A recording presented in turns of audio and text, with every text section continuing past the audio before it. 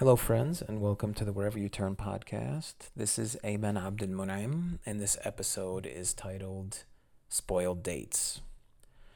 It's been a while since I last recorded.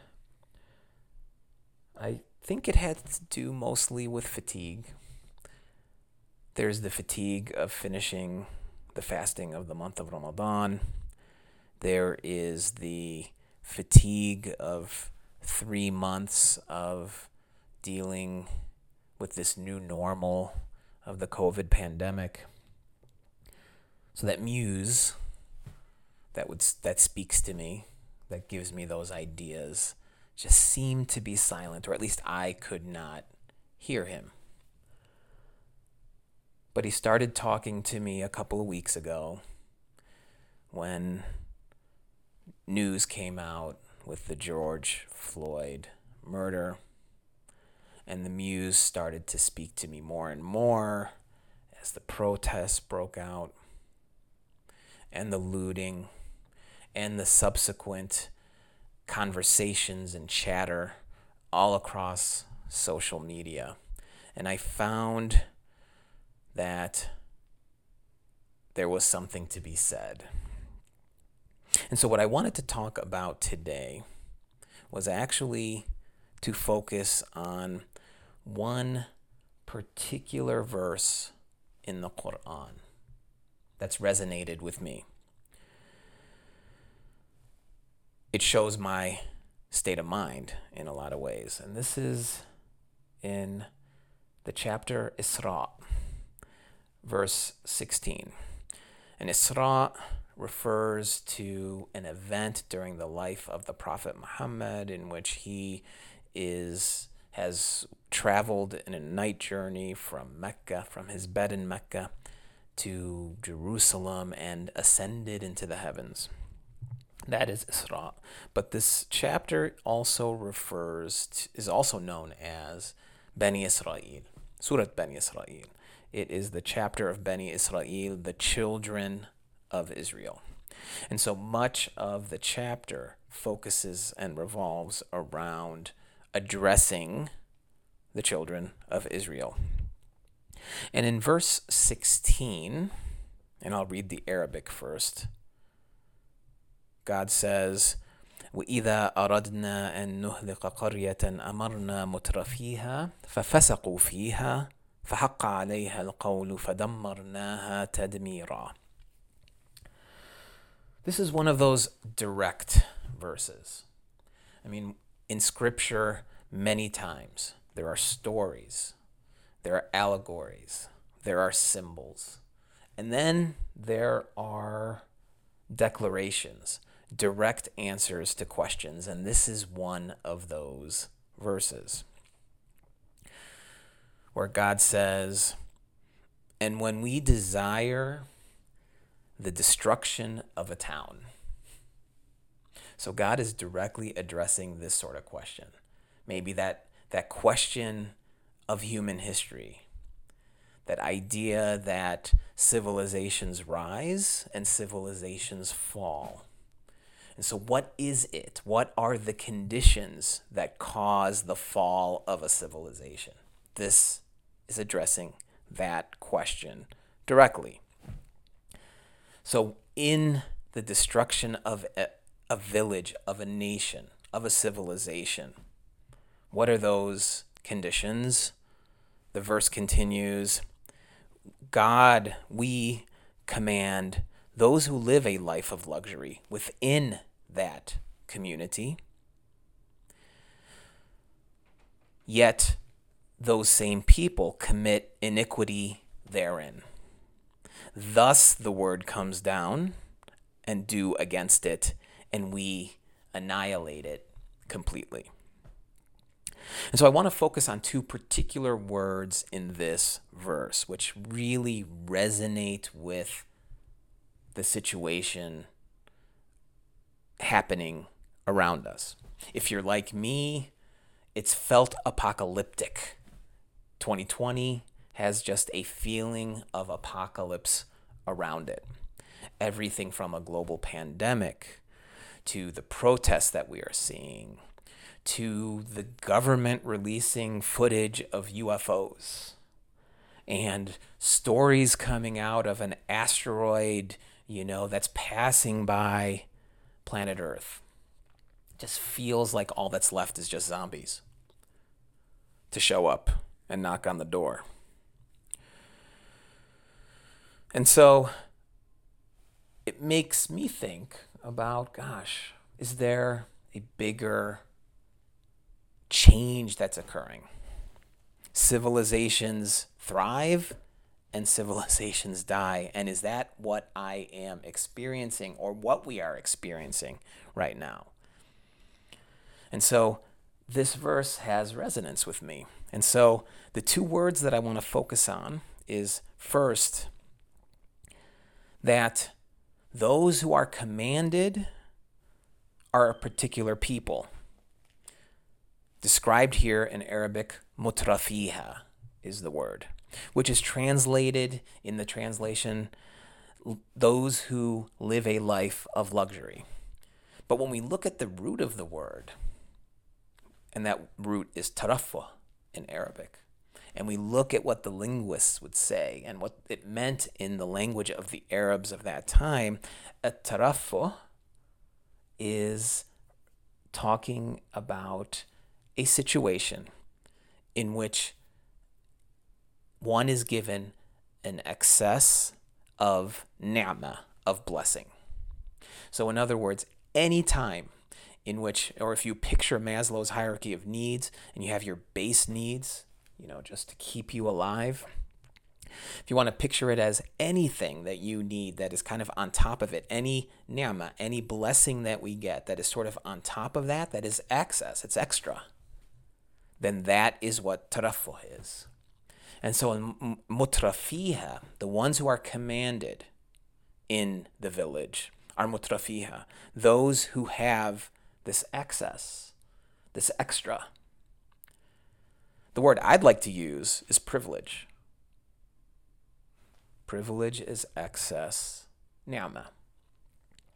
So everybody, in some way or another, from one dimension or another, we all have privilege. And that's a word that is being used a lot these days, the idea of privilege. So we command those who have privilege, mutrafiha. But what do they do? فَفَسَقُوا فِيهَا. So fisq is the second word. And what is this word, fisq? In translation, it talks about that they commit iniquity. But linguistically, what fisq means and refers to is actually what the Arabs would use the word in the context of dates. So one of the most prominent fruits and agriculture for the Bedouins of Arabia during the time 1400 years ago was dates. The oasis town of Medina that the Prophet immigrated to was famous for, and continues to be very famous for, its dates. So fisq actually refers to a situation with dates. In particular, it has to do with the stages of development of the date. So there are about 5 different stages in the development of a date, and one of those stages is called the rutab. And it's actually very interesting because as I was looking into this, it turns out that even in English, they've taken the Arabic words and used it to describe the date's cycles and its development. And so rutab, R-U-T-A-B, is actually the English word used for this 4th stage of development of the date. And the fisq of the rutab refers to a spoiling of that rutbah. Now, you have to picture what the rutab looks like, because the rutab is the point in the development of this fruit. in which the meat of the date is very moist, and there is a very thin layer, shell, that surrounds the date in this state. And so the Arabs would call fasaq al-rutab if that outer shell got breached, and thus the rutab gets spoiled from the inside. And so what will happen is that you'll pick up the rutba date, and it will look, at least on the surface of it, it'll look like it's in good condition, yet because of this breach, it's actually spoiled from the inside, and it actually almost disintegrates in your hand. That is fisq. I mean, that's the mental picture of what fisq is. And so fisq, in the context of our spiritual development, points towards that idea of a spoiling from within. Now, the scholars will describe fisq in a more precise fashion in the context of spiritual development by saying that fisq is not equivalent to sin. Actually, fisq is the situation in which you've been commanded to do something, yet you do not perform the responsibility behind that commandment, which is different from there being something which you have been forbidden. Like, for example, Muslims are forbidden to eat pork, famously, right? That is, and so if one were to eat pork, then that would be somebody who is doing something that is forbidden to them. A commandment, on the other hand, is something else. And now, what are the commandments in the Quran? And so we go to another verse, and this is in chapter 16, verse 90. The word in Arabic for commandment is amr. It's like to command somebody is to a'mur that person, to give and to command that person. So God says very clearly, what does he command? Inna Allah ya'muru bil adli. Allah commands justice. Wal ihsan, virtue. Wa ita'i dhil qurba, and giving to kinsfolk. So notice that the commandments are principles. They're ethics. They're not rules to be broken. They're not laws that are broken. And so what causes a civilization to decline is when they've been commanded to justice, commanded to virtue, commanded to charity and service to those who are close to them, yet they do not fulfill that responsibility, and in actuality, they spoil it. فَفَسَقُوا فِيهَا. They allow that to spoil. They allow those connections that anchor the society of justice, of virtue, of the moral society. They ignore them.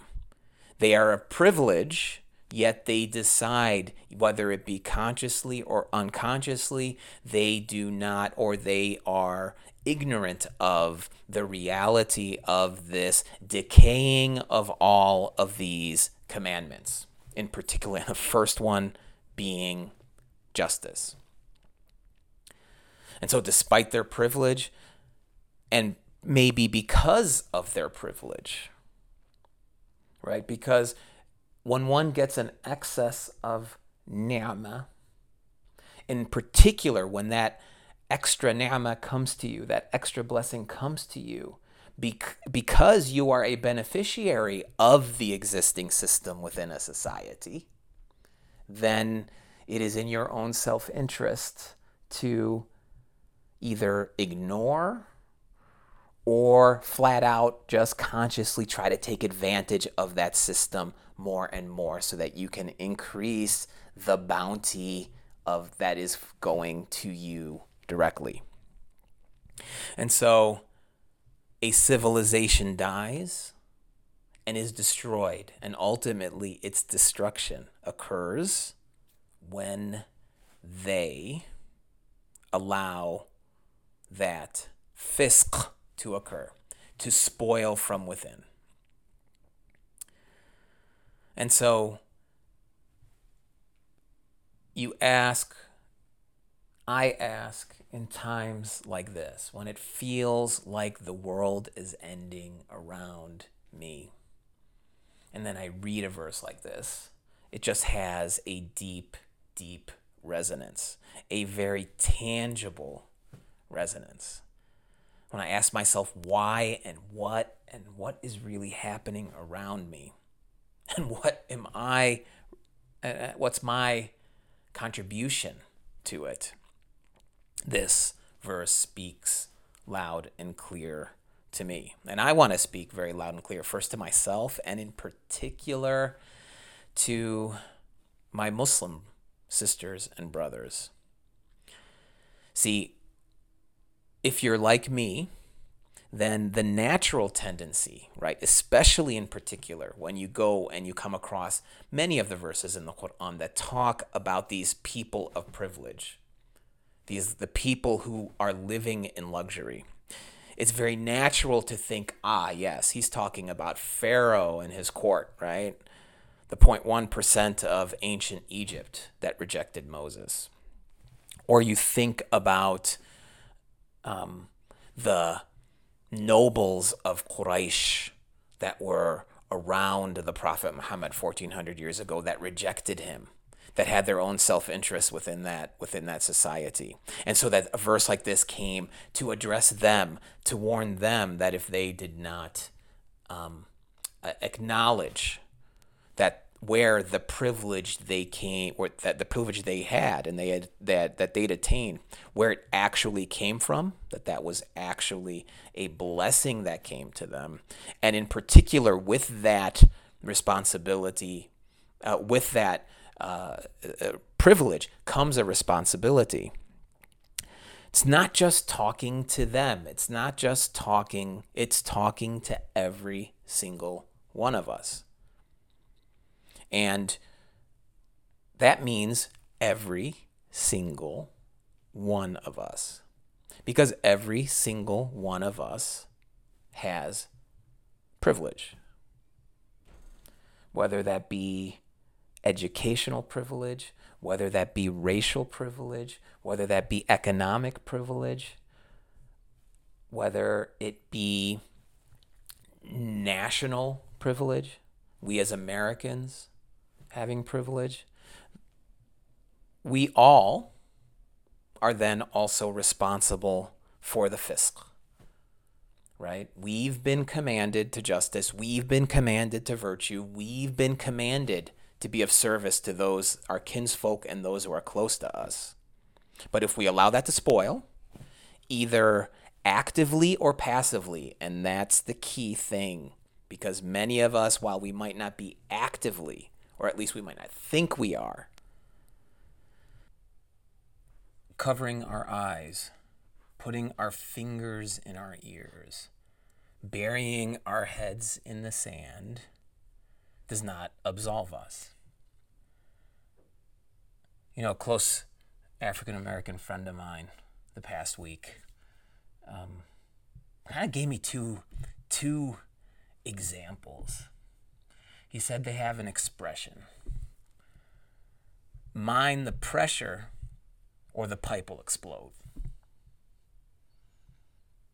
And the other one he gave me was the Jack in the Box. You turn the handle and it's playing nice music, and it's nice music, and it's pleasant music, and you're enjoying yourself, and you're smiling, and then pop, and it pops out because the pressure gets too much. And it's like that rutbah that we said, the fisq of the rutbah, that you pick it up, you look at it, it looks and it has the color like it's healthy. But then when it gets pierced, when that shell gets pierced and it starts to corrode from the inside, then it disintegrates. And so I pray for myself, me with privilege, and all of the privileges and the excess blessings that I've been given, that now that my eyes have been opened and the eyes of my heart have been opened to the pain of my black brothers and sisters, the responsibility, the commandment I have, the opportunity I have to prevent the spoiling date is my willingness to stand up for justice and for virtue and being of service. May we all be people of justice, of virtue, of service, of open hearts and minds and love. And may God's peace and blessings be on you all.